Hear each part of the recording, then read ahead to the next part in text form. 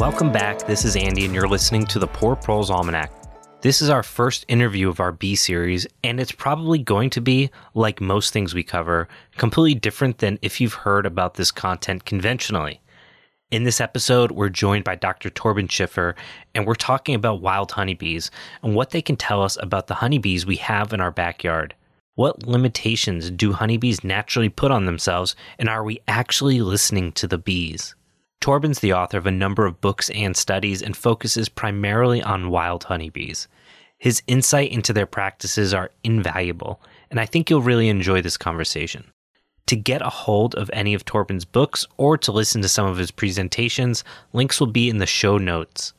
Before we get to the interview, I'd like to ask folks listening to take a moment, hit pause on your podcast streaming service, and if you can, give us a review.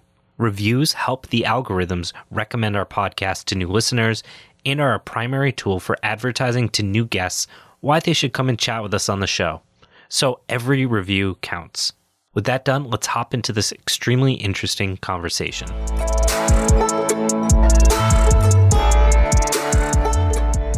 Torben, thanks so much for taking some time to chat. A little bit about this podcast. The Poor Proles Almanac has been basically a project to look at the way we're growing food and the fact that we all know the way we're growing food today isn't sustainable, right?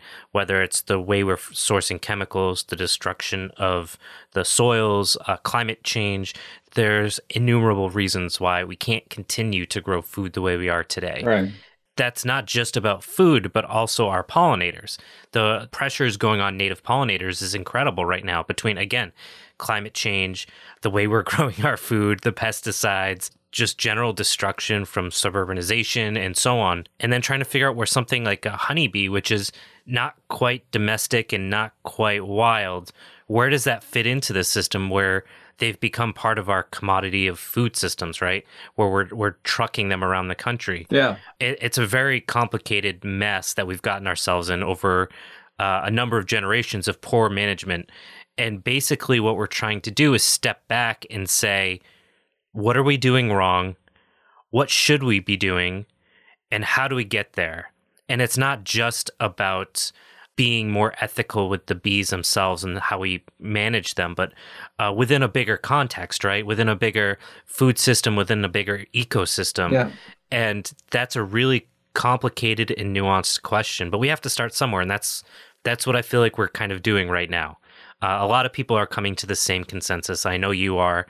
And you've had some really interesting research that you've been working on, and I'd love to chat a little bit about that with you. So for folks that aren't familiar with you, could you introduce yourself? Yeah, so my name is Torben Schiffer, and I have been working on wild living honeybee colonies, which are supposed to have extinct here in Europe or in Germany, but they aren't.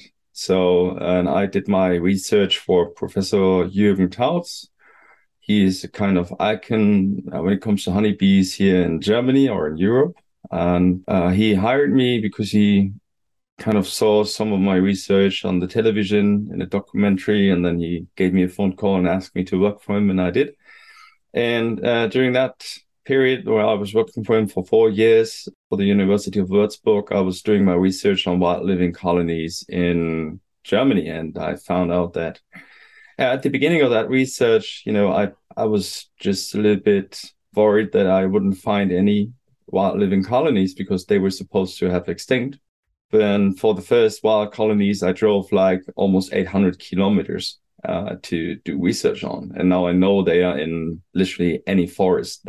I can find them in any forest. And that was very interesting because my scientific research field was to do research on the biology of colonies in the wilderness, in tree cavities, and compare them with the living conditions in boxes and managed hives, and point out if or whether there are any side effects, and just learn about it. So, and I could point out that there are indeed a lot of side effects, and I could then figure out that literally any side effects that we are tackling, is it the varroa mites? Is it the foul brood? Is it, all the diseases? It's literally fighting the symptoms of our own established husbandry system, which is not really old. The fact that we are keeping bees in boxes throughout my whole lifetime doesn't mean a thing, because if you ask my grandfather, who was passed away last year, his father, for instance, has been doing beekeeping in straw hives, and he had been doing beekeeping or was doing beekeeping in straw hives.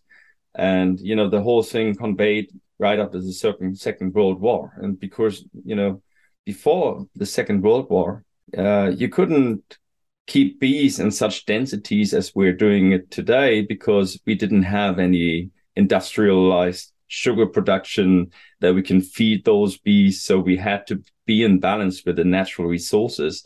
You couldn't put more bees in cities or certain locations and just ignore the balances of natural resources. So we had to live with the resources, and we couldn't take more out of the system than it was out there.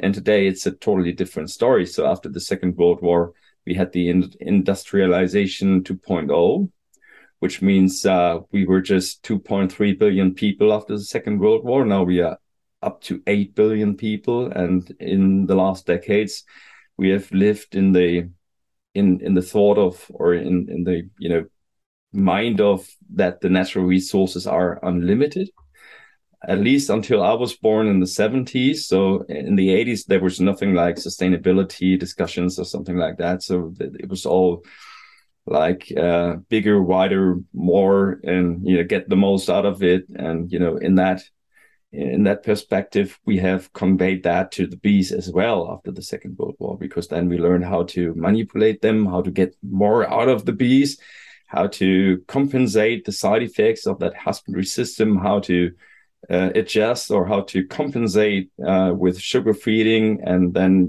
ignore the natural balances. It's very much it's a very close analogy to industrial agriculture, really. Now we can tell that quite a few scientific research articles have appeared, a few dozens that I know of internationally, that point out very clearly that the density of honeybee farming is now putting the food out of the mouths of other species, basically dragging them into extinction. Because what is happening in industrialized countries like Germany is that most of the countryside is agriculture. And so all this, the hundreds of species that our ecosystems are depending on have no place to thrive or to live there anymore because of that agriculture. So they have gone into the cities, or the cities are the last resorts of no pesticides being used and so on. And now the cities are kind of being drawn by modern beekeeping and by the hype of beekeeping, because it is, the story is being told that everyone who is setting up a beehive in a box in the city is doing that for sustainability and is helping the bees. And, it's a fairy tale. And it's not only a fairy tale, it's the last untold catastrophe in the 21st century. That is the biggest scandal to me, that throughout the whole Western world, the narrative is being told to the people who, most of the beekeepers that I know, most of the people who start beekeeping have good intentions. So these people are idealistic people. They really want to do good to nature and the bees. And then they end up learning an industrial mass husbandry system, which is based on medication and compensation, and which has a very huge impact on the whole environment. And it's very easy to understand, but it's being ignored by the lobby because that's where the money goes, right? Yeah, you've brought up a bunch of different points that I think are really important to talk about, right? First, you've brought up this idea of like wild honeybees and how that compares to, and I kind of alluded to it before, this idea of domesticated honeybees, because they're not really domesticated, but they're also not completely wild either. Additionally, we have the issue of like here in the United States where honeybees are non-native in the first place. Yeah. So that adds another layer of complexity to it. And you've talked about the fact that like, if we think about these ecological systems, our agriculture We don't do a good job of fully accounting for the externalities of our ecology or our agricultural system, right? So the same way here in the United States in particular, we don't account for the costs of things like fuel pollution, right? We drive cars, gas right now is $3.50 a gallon, which is very cheap compared to where you are, because we're not fully accounting for the true ecological destruction being done by using gas. Right. And obviously even that's still flawed, but the point being, as you brought up, our drive to have a safe food system that we never have shortages has decimated our ecological framework, which ultimately is what supports, and we don't think about how it supports that agricultural system. And it's just a really messy, convoluted situation. And then you're adding well-meaning people that don't know a whole lot about ecology or insects saying, I'm going to have bees because this is something that's good for my tomato plants or whatever it might be, right? So I'm really interested. You alluded to the fact that a lot has changed when it comes to the wild honeybees in Europe. And I know they're much more common to be wild there compared to here. They generally don't survive very long here. So what do you think is driving the fact that they are, or you're finding them more? Are there more, or are you just better at finding them? Well, I wouldn't say that there is any difference, to be honest, because if you look at Thomas Seeley's research, and Thomas Dyer Seeley is one of the biggest researchers in the world when it comes to wild living honeybees, and he's done his studies in the United States.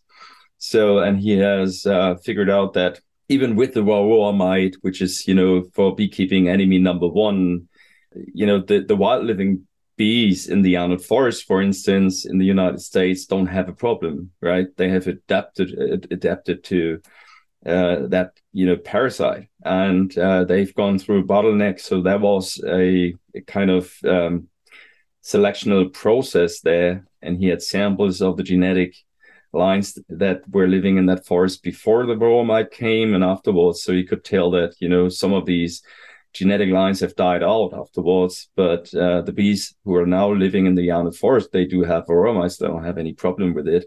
And they have changed not only genetically a little bit, but they have adapted within a few years, which is tremendously fast. And that's what you would always have to expect, or what you could always see if you as a human being just Wendy Barrell once said, you don't know anything before you stop doing anything and see what nature would be doing. So it's, there was a statement like that. And if you look at, as a biologist, if you look at evolution and natural selection is evolution itself. So without selection, there is no evolution, right? So, and it's all based on a very simple principle that a parental generation generates more offspring than it is needed to sustain the population. And then the selectional phase comes, and Mother Nature selects out of that mass an adapted class. That is the engine of evolution and adaptation. So if we hinder that based on, medication or just, interventions or manipulations, then there is no evolution anymore. And this is what we see. We're using bees as a tool. It is a tool of industrialized agriculture, but that's not what the species is here for. And that is not how the ecosystems have been working like in the last millions of years. And so we are, modern beekeeping is a mess, as industrialized agriculture is. It is heading to a dead end.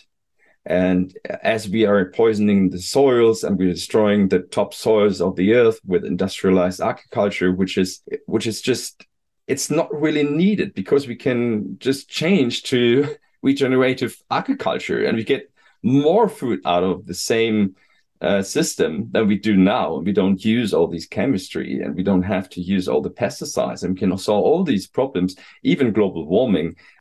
So the bees are certainly a part of it. So the bees biology is not serving the beekeeper or serving us human beings as being kind of honey factories and boxes that we can manipulate and subdue to our personal needs. But this is a species that has been long on the on the face of Earth before humans even developed. I mean, showed up on the face of Earth. So it is a very old species, and it has sustained all these millions of years.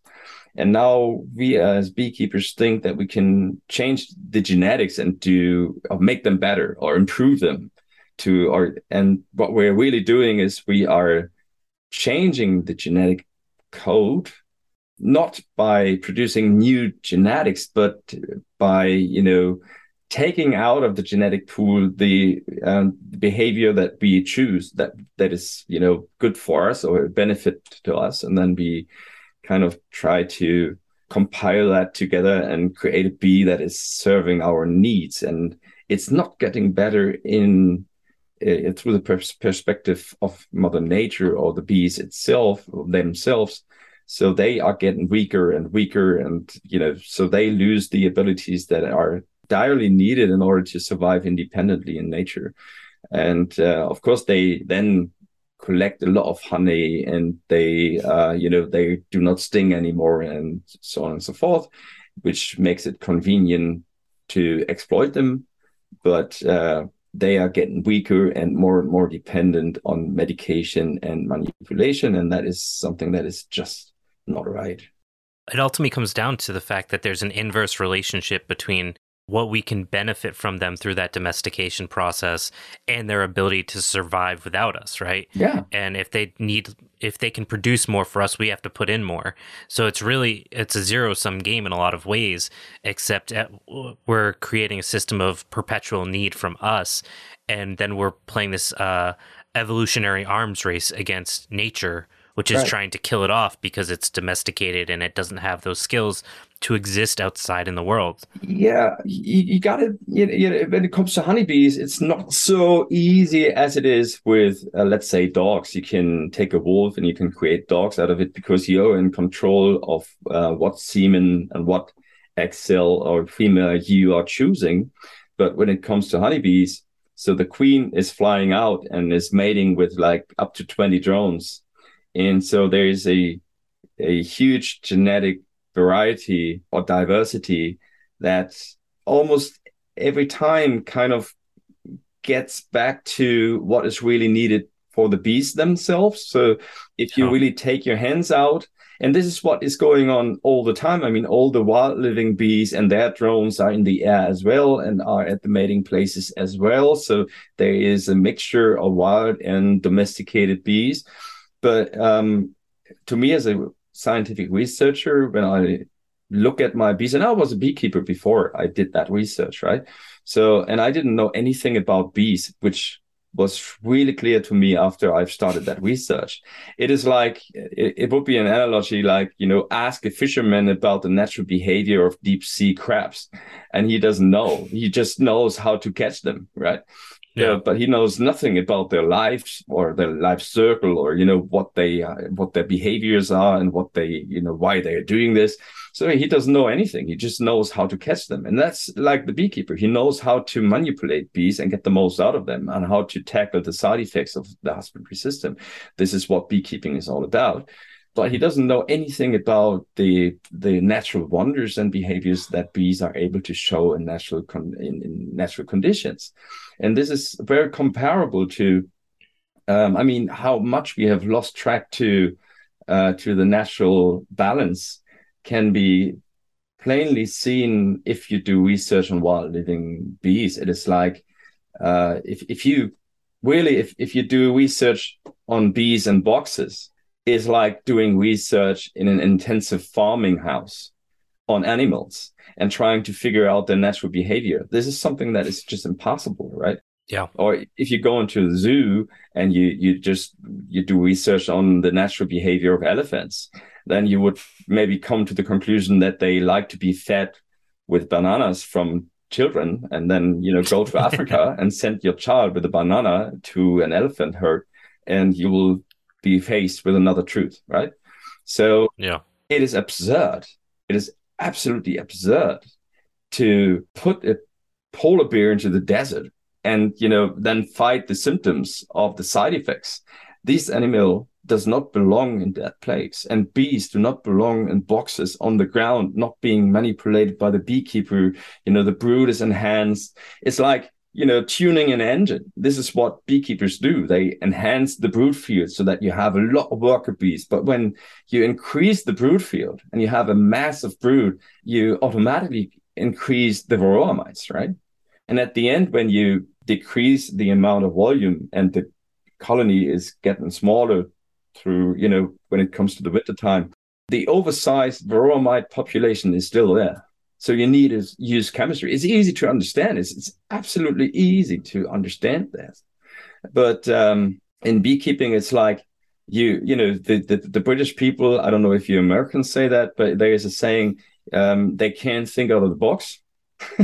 Yep. So the beekeepers, they can't think out of the box because they are only looking inside their boxes and think that this is a reality. But what they are looking at is a broken and tortured animal subdued to the personal needs of the beekeeper. It's not nature, and it's not natural what the bees are doing in the boxes, because their behavior shifts to a totally different behavior when they are allowed to live in normal conditions or in species appropriate conditions, like in a tree cavity that has just 40 liters of volume, not 200. And, there is a limit to the intake that they can take in because the volume is limited. So after they have kind of taken in their storage security, which is their first and most distinctive instinct in order to survive or establish its survivability, they will do anything that they have to create a storage security. And after that, when the brood in the cavity is being pushed down by the intake, then the bees will turn to behaviors like grooming each other, biting off the mites, cleaning themselves, propolising the inner walls, which is the outer immune system of the colony. And so they are not flying out anymore very much. Their lifespan is, enhanced extremely. And the life circle, like the queen stops laying eggs and, or just very little, there's not that huge overturn of life that you would see in a box. Because what we're doing in boxes is like, first we put them on the ground, which is a selective factor. So the ground is killing beehives. In the wilderness, bees would never choose the ground to live in. If they have another opportunity or if they have a cavity up in the tree, they would choose that. And that is because, if it comes to evolution, all the bee colonies that have populated tree cavities close to the ground, they have been gone through the selectional phase and they have failed. So because you have bacteria, you have mold, you have all the spores that are getting airborne, and the whole colony consists out of organic material which these microbes want to consume. So they are confronted with a lot of problems, even with the climatic conditions, more moisture and so on and so forth, than they would face in a tree cavity far away from the ground. And then we enhance the brood, we, kill the queens, we enhance the volume, we are just tuning the bees to our needs. And then by doing that, by adding empty boxes, we are kind of putting the bees in a emergency situation where they think, oh, we have no storage security. So the only thing that the bees are caring about is establishing the storage security, which they can never achieve because the storage is always taken off and an empty box is being put on top. Yeah. They wouldn't turn to the behavior like washboarding, like grooming, like probolizing the inner walls. And so they would automatically create, because of the foraging bees, they get worn out within a few days, and they have an accelerated lifespan, and they have more offspring that is being created, and they have shorter life, and so the overall overturn is much higher, and so the varroa mite population is growing, and this is all unhinged from natural conditions. Basically, this is nothing that you would see in the tree cavity. And a friend of mine, Jonathan Powell from the National Beekeeping Trust in England, once said, if a bee would never get into the honey business, the price is way too high. That's what he said. Yeah. And he's right, because Yeah. it is always based on the overturn of energy that goes through the hive.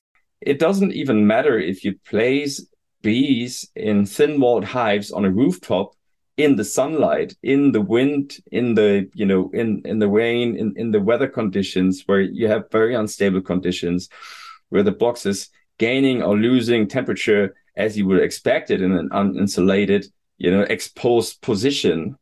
I mean, do yourself a favor and as a beekeeper, and stand on a roof in the city on a sunny day, and you will feel like, okay, oh gosh, it's gonna get 60 degrees or whatever. Then after that, if you survive that, staying there all day, then go into a forest and see that the temperature drops like 25 or 30 degrees, and it's very stable. So that is the natural surrounding of honeybees, is the forest. So the forest has its own microclimate. They are covered by the leaves, so there's no direct sunlight, no direct wind, there is no exposure to the harsh weather conditions, and they are living in very stable climatic conditions in the forest, and you wouldn't see the heat peaks that you see daily in the city. It's very linear, the climatic conditions. And then you have the tree cavity itself, which is thick-walled.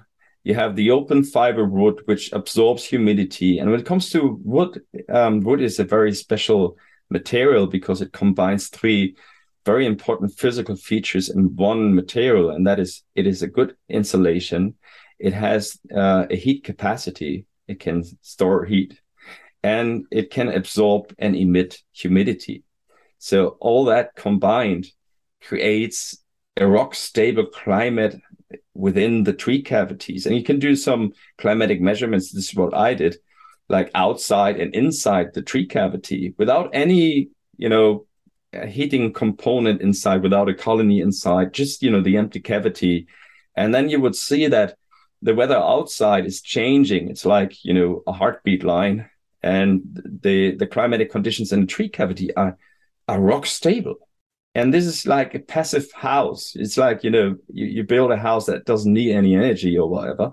So this is what the bees were living in. And they need that linear climatic conditions in order to create or establish their brood temperature and hold it up to 36 degrees.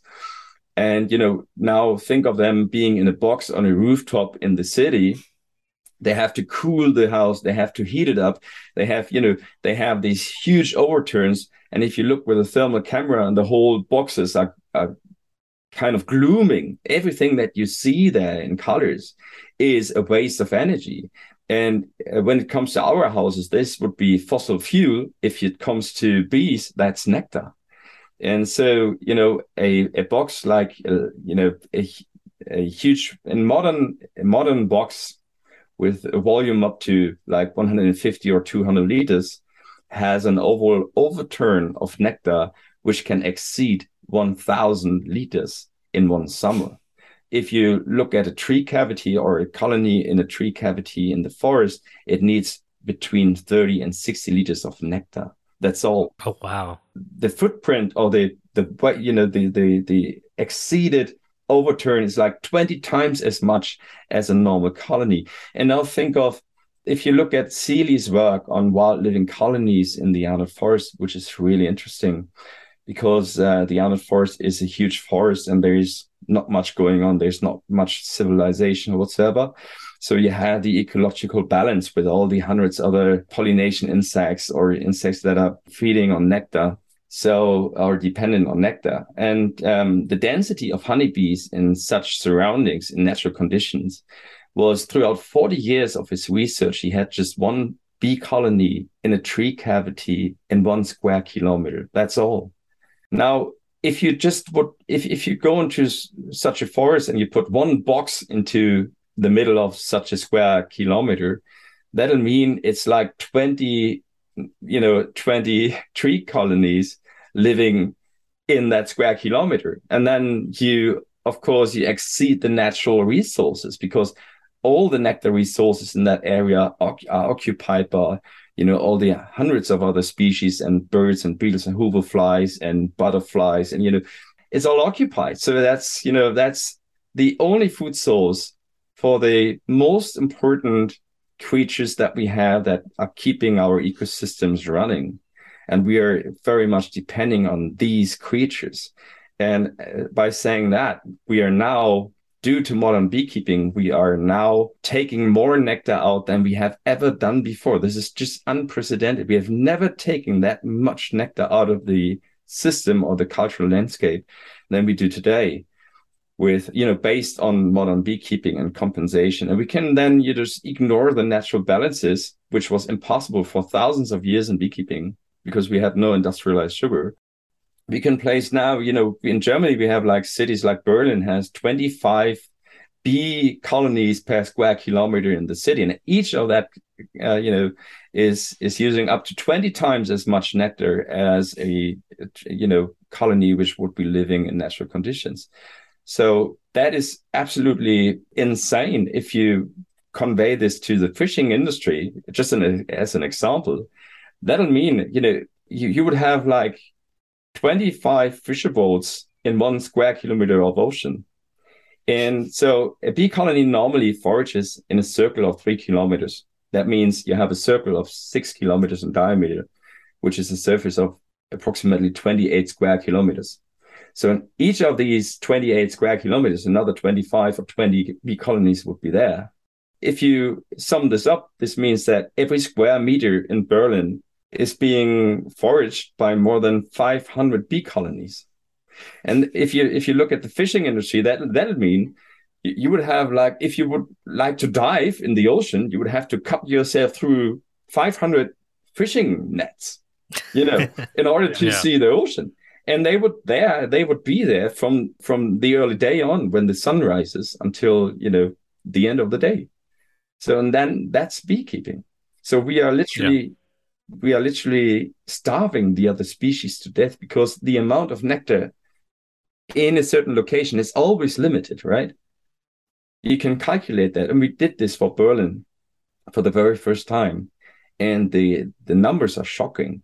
If you had the normal density, which would be natural, like the natural balance, like 1 bee colony in a tree cavity per square kilometer, that'll mean that more than 99% of all the nectar production of all the plants in that field, in that area, more than 99% of the nectar resources would be left for the hundreds of other species, like beetles and the other wild bees and the butterflies and wood flies and whatever. If it comes to Berlin, we can calculate that up to 90% of all the nectar that is being produced is now ending up in beekeeping boxes. That is a catastrophe. And at the same time, the beekeeping lobby is kind of using the narrative to it's disguising itself in preservation. They pretend to do something good to nature, and they are kind of kidnapping all the idealistic people who really want to do good to the bees and to nature, and they kind of drag them into the system of industrialized agriculture and exploitation. Yeah, and we see that with, like, the term greenwashing is pretty common here. Right. I don't know if you guys have that same term. Yeah.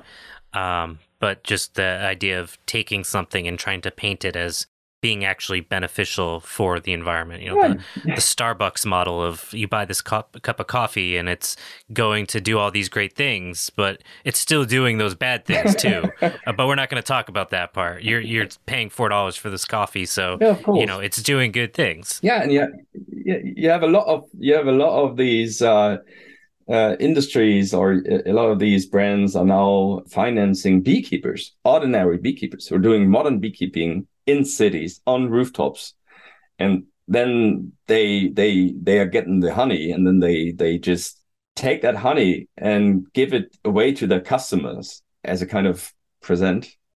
People would, if they would understand that a glass of honey is nothing but a glass full of species extinction, because this is what it is. It's not our food, right? All the flowers, the whole evolution has never had us as the major consumer of nectar on its radar. Yeah. This is the only food source for all these species and creatures that are literally carrying the ecosystems on their wings, and we are part of these ecosystems. Doesn't make any sense for us to rob them their only food source and drive them into extinction. And for a substance like honey, which is not even needed for us, we don't need this. No one is going to die if we don't eat any honey, but we are certainly going to die if we wipe out all these species relevant species, all these system relevant species. Sorry. Yeah. And so that is what I'm fighting for, to that people really get an idea of that, nectar is limited. And in my presentations, I always show a bottle of water just as an example, because you can really kind of see what's going on. And I say, just imagine that this bottle of water full of nectar is the amount of nectar that is grown in that city where I'm doing the presentation. So how can an unlimited number of people who want to have their share out of this bottle can be right, can be just, can be sustainable? And it's not. I mean, every child can understand this, Yeah. But still they would ignore this and try to argue that the amount that they take out of nature is not a big deal. But if it comes to numbers, that's hilarious. It's a statement that's far away from the truth. Thanks for tuning in to the Poor Proles Almanac. We've been exploring new areas of content, including new podcasts such as Tomorrow Today and the Gastropocene with yours truly, but also building a network with folks like Death and Friends. We're also building gardening resources and have a bunch of other content coming in the future. If you'd like to get more information or to sign up for our newsletter where we announce new projects, head over to poorproles.com and click on the Our Email List tab. The email list is only used for important, newsworthy content, and we won't clog your inbox, and you'll get less than 6 emails a year. That's poorproles.com at the Our Email List tab. Now, you brought up the fact that the honeybee populations are first off, they're much more efficient in the woods for a number of reasons because of the way they're living. But one of the things you've inferred is that the populations are much smaller. So like with a typical like Langstroth hive, the number I usually see is between 40 and 75,000 bees live in a Langstroth hive at its peak, right? So how many bees are living in like one of these wild populations? Well, I've never counted them. But yeah, me neither. No. But you can think of, if you have a hive that reaches up to, I mean, an ordinary hive has like 2 boxes full of brood. That's just the brood field, and you add another 2 boxes or 3 boxes for the harvest. So a single box would be the perfect size for a tree cavity, so about 40 liters, and that's all. And everything is in that 40 liters. So the whole brood field, the whole intake, everything is working in these 40 liters. And there is no enhancing of volume. There is no, no such thing. So the amount of bees is certainly not different, because everything that has been wasted in form of heat loss and nectar, or because of the exposure on rooftops, and once, or you take out the harvest or whatsoever, all the loss is in natural condition is conveyed into physical bees, and then they swarm. Yeah. And out of one colony, which is living in a tree cavity of 40 liters, you will see that 2 or 3 swarms will go out. So from one colony, you have the oscillation throughout the year of its reproduction phase, where one colony creates the 2 swarms or 3 swarms of offspring. Then you have like 3 or 4 bee colonies in 1 square kilometer living there. And then the selectional phase will just adapt the bees and kill everyone or every colony that has not the ability to survive in that location. And there is no one who is using medication or substitute anything that the bees cannot do. So that's why they are adapted, really. So that oscillation means that all the observations from the beekeepers when they see a tree cavity and they say, oh, it survived only 1 year, then was dead, is just silly, because it's not about the individual colony. It is about the population, right? And this is something that I had to learn, because I'm doing a monitoring on like 150 wild colonies, and I've set up some rewilding projects in Germany. And, I started here around my house. I'm living in the forest. I started like with 15 colonies, right? Way too much for 1 square kilometer. So if it comes to normal densities, with 1 colony per square kilometer. So I had like 15 artificial tree cavities. So these are tree cavities of the hives that I've built, the Schiffer trees. They are simulating the physical effects of natural tree cavities. That's what they do. So we have hung them all up. And then we had the selectional phase. And now in the 3rd year of that project, we only had 1 colony left. And then the swarms of the forest came back this year. Now we have 4 colonies living in that area. So you see, we are now in the 4th year of that project. And we have 4 thriving colonies being left. They have never been fed. They have never been treated with anything. And they are well. So that is how nature works. Right? Within a few years, they have just adapted. All the bees who were not able to set up the combs properly, who were not able to, get the storage in, or, had other problems or genetic failures, they have died out within the first winter time. So because only the bees, Mother Nature is just, it doesn't have any emotions, doesn't compensate anything. So it just, just kills every colony that has not the abilities. So what we see now is that these bees are very well adapted. And we had a lot of comb building failures at the end, at the beginning when we started. So like 75% of the colonies were not able to set up their combs freely without any wax sheets in frames. And all these colonies have died in the first year. So we've lost 75% within the first year. Now, all the swarms that have come back from the forest this year, not a single one has had that comb building failure. Yeah. So you see, the system is cleaning itself if you just keep your hands out. And that a single colony is dying in a tree cavity that you are observing doesn't mean a thing, because the queen, which is in that cavity throughout the summertime, or the early time of the summer, is not the same queen at the end of the summer, right? Because it's going to swarm. And we had another project which really made it clear. We had a school project, and we hung up some empty tree cavities, and a swarm moved into one of them. The next year, that swarm, or that colony, this queen from 2019, she moved into another tree on the schoolyard. And then, the new queen failed. So that tree cavity was empty, but it was still the old queen. And the next year it swarmed back into the old one. And, the colony that has been left in the new tree has been failing as well. So it was still the same queen. It was 3 years old, but the colony, it was just another location where she was in. Yeah. Now, as a beekeeper who cannot think out of the box and is observing a tree cavity which is failing and which is empty at the, in the springtime, which is very likely, doesn't mean a thing. Doesn't mean that the population has been failing. It does just mean that evolution is working and that natural selection is working. And there is no need for any intervention, because if you interfere, you're killing evolution, right? And if you just keep your hands out, the system still works great.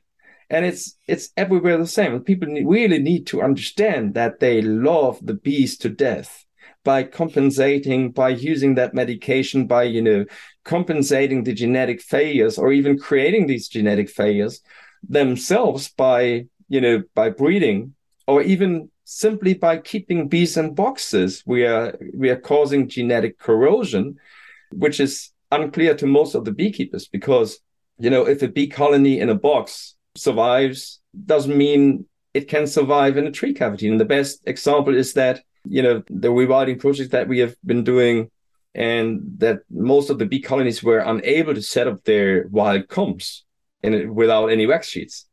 So if you have them in boxes, they wouldn't die, right? In a tree cavity, they would be dead, because they would lose their temperature regulations due to the building of the combs or the comb structure. So they have a certain radiation system, and they have to attach the combs to the top of the cavity. And then you have these pockets that are being created by the combs, and the warm air is kind of staying in these pockets, heating up the whole storage. And it's working like a radiation system. When the temperature drops, the whole storage is still warm and, and heating, or has that heat capacity. And the bees, they only need to heat up a little bit to compensate the temperature loss from the outside, and the climatic conditions will be stable. So if they are unable to build that combs in the top, and they start at the bottom and, reach like 1/3, or just leave an empty space at the top, they'll be dead. So they'll be failing in surviving. And in a box, you would never see this. So we breed from these bees probably. So you will increase the genetic corrosion on the species itself just by keeping them in boxes. But, and there are 20 more examples that I could point out. We have like a lot of selectional factors that we could identify in natural tree cavities that are not there in boxes. So if a polar bear learns how to survive in the zoo, doesn't mean he can survive in his natural, surrounding in the Antarctica. Yeah. It's a totally different story. Yeah. So you've brought up, I think, an interesting point, in the sense that, like, the way we're raising bees today doesn't make any sense. So if I'm someone that does want, I'm passionate about honeybees, I enjoy doing it, but I don't want to be causing, ecological destruction or destroying the honeybee populations, what are the things I should be doing to ethically, and I'll use that term a little bit loosely here, keep bees? I would say not keep bees, because bees don't need to be kept. Bees need a place to thrive and to be allowed to unfold their genetic architecture so that they can fully unfold their abilities and live in natural conditions. So the best thing that you can do is, this is what we are doing now. It had been a long time coming before I was able to free my bees fully from any interventions from my side. Before I was able to do this, I had to free myself from everything that I had learned in beekeeping. Literally. What I do now is I just hang up these empty tree cavities, because what we have been doing throughout the last century, especially because of the First and Second World War, especially in Germany and Europe, we have conveyed all the ancient trees. We have chopped them down. We have, cut the ancient trees down, and all the trees that we have here, they are just 70 years old or something. So it's very young trees, and you don't have that huge. Normally, you don't have a huge amount of these huge of 40 liters tree cavities. Of course, you have the woodpecker cavities, but they are way too small. Now it needs a few more decades that these tree cavities are increasing in volume due to bats moving in and hanging up to the top, and just broke loose a little bit of the wood, and the moldering part of the cavities, and so they increase in volume throughout decades, and we have wiped out that natural habitat of species appropriate cavities, and that is why I have reconstructed physically the tree cavities, and I've just rebuilt natural tree cavities. And then I did the measurements, and I could tell, okay, we have the same stable conditions here that we would see in natural tree cavities. So we hung them up in certain locations, certain forests, and about 1/3 of all the cavities that we hang out are being occupied within the first year of wild swarms. Of course, they escape out of boxes, but it doesn't matter, because by the time they move in these tree cavities, they free themselves of any legal obligations here in Germany, because they have moved in freely. And because I didn't kind of take them into my property by catching them. I'm not claiming any interest on these bees. So I'm not catching them and putting them in, but I just let them go and they move in freely. So I'm not a beekeeper. It's the same system like a bird's house. You just hang up birds' houses and you see the birds are moving in. So you're doing the best thing that you can do to birds by giving them shelter and giving them the species appropriate habitat that they have lost due to our deforestation. And then the whole system starts working again. So what we're doing is we are setting up structures that a wilderness can develop again. And this is working out really well. And the good thing is, when I started that, I said goodbye to honey 100%. I said, I don't need this anymore. I'm not going to eat any honey anymore. And now, I tell you what, my cupboard is full of honey. And why this is? Because of the oscillation of offspring and selection. So what is, you always have one colony is setting up two swarms, then the natural selection comes and you have one colony left or two, or there's always one colony or two that are being, that are dying throughout the wintertime. And the good thing is the combs and the storage, they are not starting to decompose as they would do in boxes on the ground. But, even months after the colony has died or flown out, they look as if the colony has just left. They look like brand new. There's no mold whatsoever. And then we can take out that honey. And we took it out not because we were interested in honey, but we were just interested what happened to the bees, that they starve or whatever. So we brought them down, put them in the laboratory, then we opened them and we did our kind of autopsy on all these colonies. And then we had, all of a sudden, okay, there's 5 kilos of honey. Okay, what are we going to do with it? Okay, just press it out, So, and then we did. And the amazing thing about that is that honey is way more antibiotic than the honey that we know in the now modern beekeeping system. So it's like, it's even a huge, it's a competition for, how is that Manuka honey? Manuka honey, we're shipping that around the world and you'll pay like $200 or euros for 1 kilo of Manuka honey because it's so antibiotic. And the reason why, natural honey is so antibiotic is that is unproven until now, this is my idea why this is. It's because, the whole cavity is propolized, right? And propolis is a very good antibiotic material.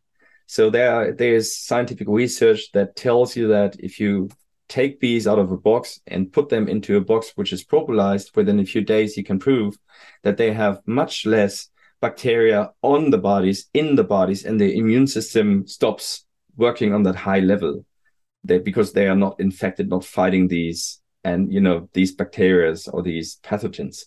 So this is like our skin. It's like an outer immune system. And then you have the therapy for people who have problems with their lungs or whatever. So asthma, it's called asthma. I don't know if that's the word that you're using. Yeah, so they breathe the air of colonies from boxes, right? So, and it helps them with the lung and with the inflammation. That's because we have that propolis, and the propolis has antibiotic features, and you can smell propolis. And the reason why you smell it is because fresh propolis, it has a lot of ingredients and they are evaporating into the atmosphere. So now think of a box which is barely propolized because it has smooth walls and bees only propolize open fiber wood. So a tree cavity is fully covered in propolis. And you have these antibiotic features. And then all the antibiotic ingredients are getting into the atmosphere of the tree cavity. And the air is soaked with that ingredients. And we could prove in scientific research, when we did some wipe tests of mold and whatsoever, you put these mold tests into that atmosphere and they were sterilized by the atmosphere. So everything that this atmosphere is touching is being sterilized. And that is a miracle. Even the humidity that the bees are creating by digesting honey in the wintertime. So you have 20% of honey is water, and then you're in the sugar molecules itself, there's a lot of water, which when it is digested in the body of the bees gets free. So in 1 kilo of honey is about 700 milliliters of water, which is a side product of digesting honey. It's like warm energy, it's CO2, and it's water. And that water is then condensating underneath the storage combs on the walls, on the propolis, and then it mineralizes itself with the ingredients of the propolis. And the bees are going down and recollect that water and feeding the brood with it in the springtime. And if you take samples of that water, you can prove that this water is an antibiotic. So they are drinking their own antibiotic water, and they have their own water cycle inside the cavity, their own water supply. When it comes to boxes on the ground, that water in the corners is automatically causing mold, right? So mold is spreading on the combs, and the bees get infected. And if you dissect these bees, you can see that all their intestines are infected with this, with the mold, and they are literally ill. So these antibiotic atmosphere is called Nässstoffwärmebindung. It's a term, it's a German word which you cannot really translate, but which means that the air is soaked with these antibiotic ingredients of the propolis. So then you have the concentration gradient, right? So these substances are not stopping by the honey, right? So they will kind of get into the honey throughout the time that the honey is being in that cavity. So it's like a good wine in a barrel. The longer it stays in the barrel, the better it tastes. The longer the honey stays in a tree cavity, which is propolized and which has that, antibiotic conditions, the more antibiotic the honey gets. So at the end, you get out only 5 kilos of honey, but you can sell each of these kilos for up to 200 euros. So that means that 5 kilos of honey are worth like 1,000 euros. And if you want to achieve that due to ordinary beekeeping, that would mean you would have to get about 100 liters of honey out of that colony in order to sell it for 10 euros per kilo in order to get the same amount of money. And you're busy throughout the whole summertime. You have to, manipulate and interfere all the time with the bees, which has nothing to do with preservation. And the good thing, again, is that the honey that we are taking out is in balance with the natural resources. So it's sustainable. It's much more antibiotic. And when it comes to the future of beekeeping and honey itself, honey is not a mass product, right? It has never been a mass product. If it comes to medieval times, if you were just a farmer and you were feeding on honey, they would burn you. They would just kill you. It was for the kings and queens, that was, the beekeepers of the medieval times, they were privileged people. They were allowed to carry weapons, and they were kind of superior to the ordinary people. And so it was a mass product. Now we are 8 billion people on this planet. How we cannot meet the demands of the public of honey. Even today, about 25% of the honey in the market is not really honey. It's just, sugar, water, or syrup or whatever. So if we cannot do this because it's unsustainable, then we should stop this, right? And the future of honey or beekeeping is not mass production, but is the production of class by preservation. You can do preservation, and as a reward, because of the engine of evolution, which is selection, you always get a certain amount of honey, which is then automatically filling your storage for your own personal need. And that's a high medical, it's a medical product. It's not something that you would use finger thick on your toast in the morning. But there's a way to be in balance with sustainability, with preservation, with helping the bees, with the natural resources, and literally meet the demands of the majority of all the beekeepers out there who are starting beekeeping because they are idealistic people. Most of them are starting beekeeping because they want to do good to nature and bees, not because they want to get into the honey business. And then they automatically are dragged into the honey business. And then they are kind of, they get into the system where they need to pay a lot of money for all the tools they need every year, for the medication, for the sugar, for the glasses, for all the tools that you need. And then, of course, the bees need to repay this because this is expensive, right? And then you are in the system. You are a payer for the honey lobby, right? This is what they are doing with you. They are kind of disclosing the system, or they're trying guiding the system as something good to nature and bees. And then they are kind of taking your money, and, and the whole thing is a mess for the whole environment.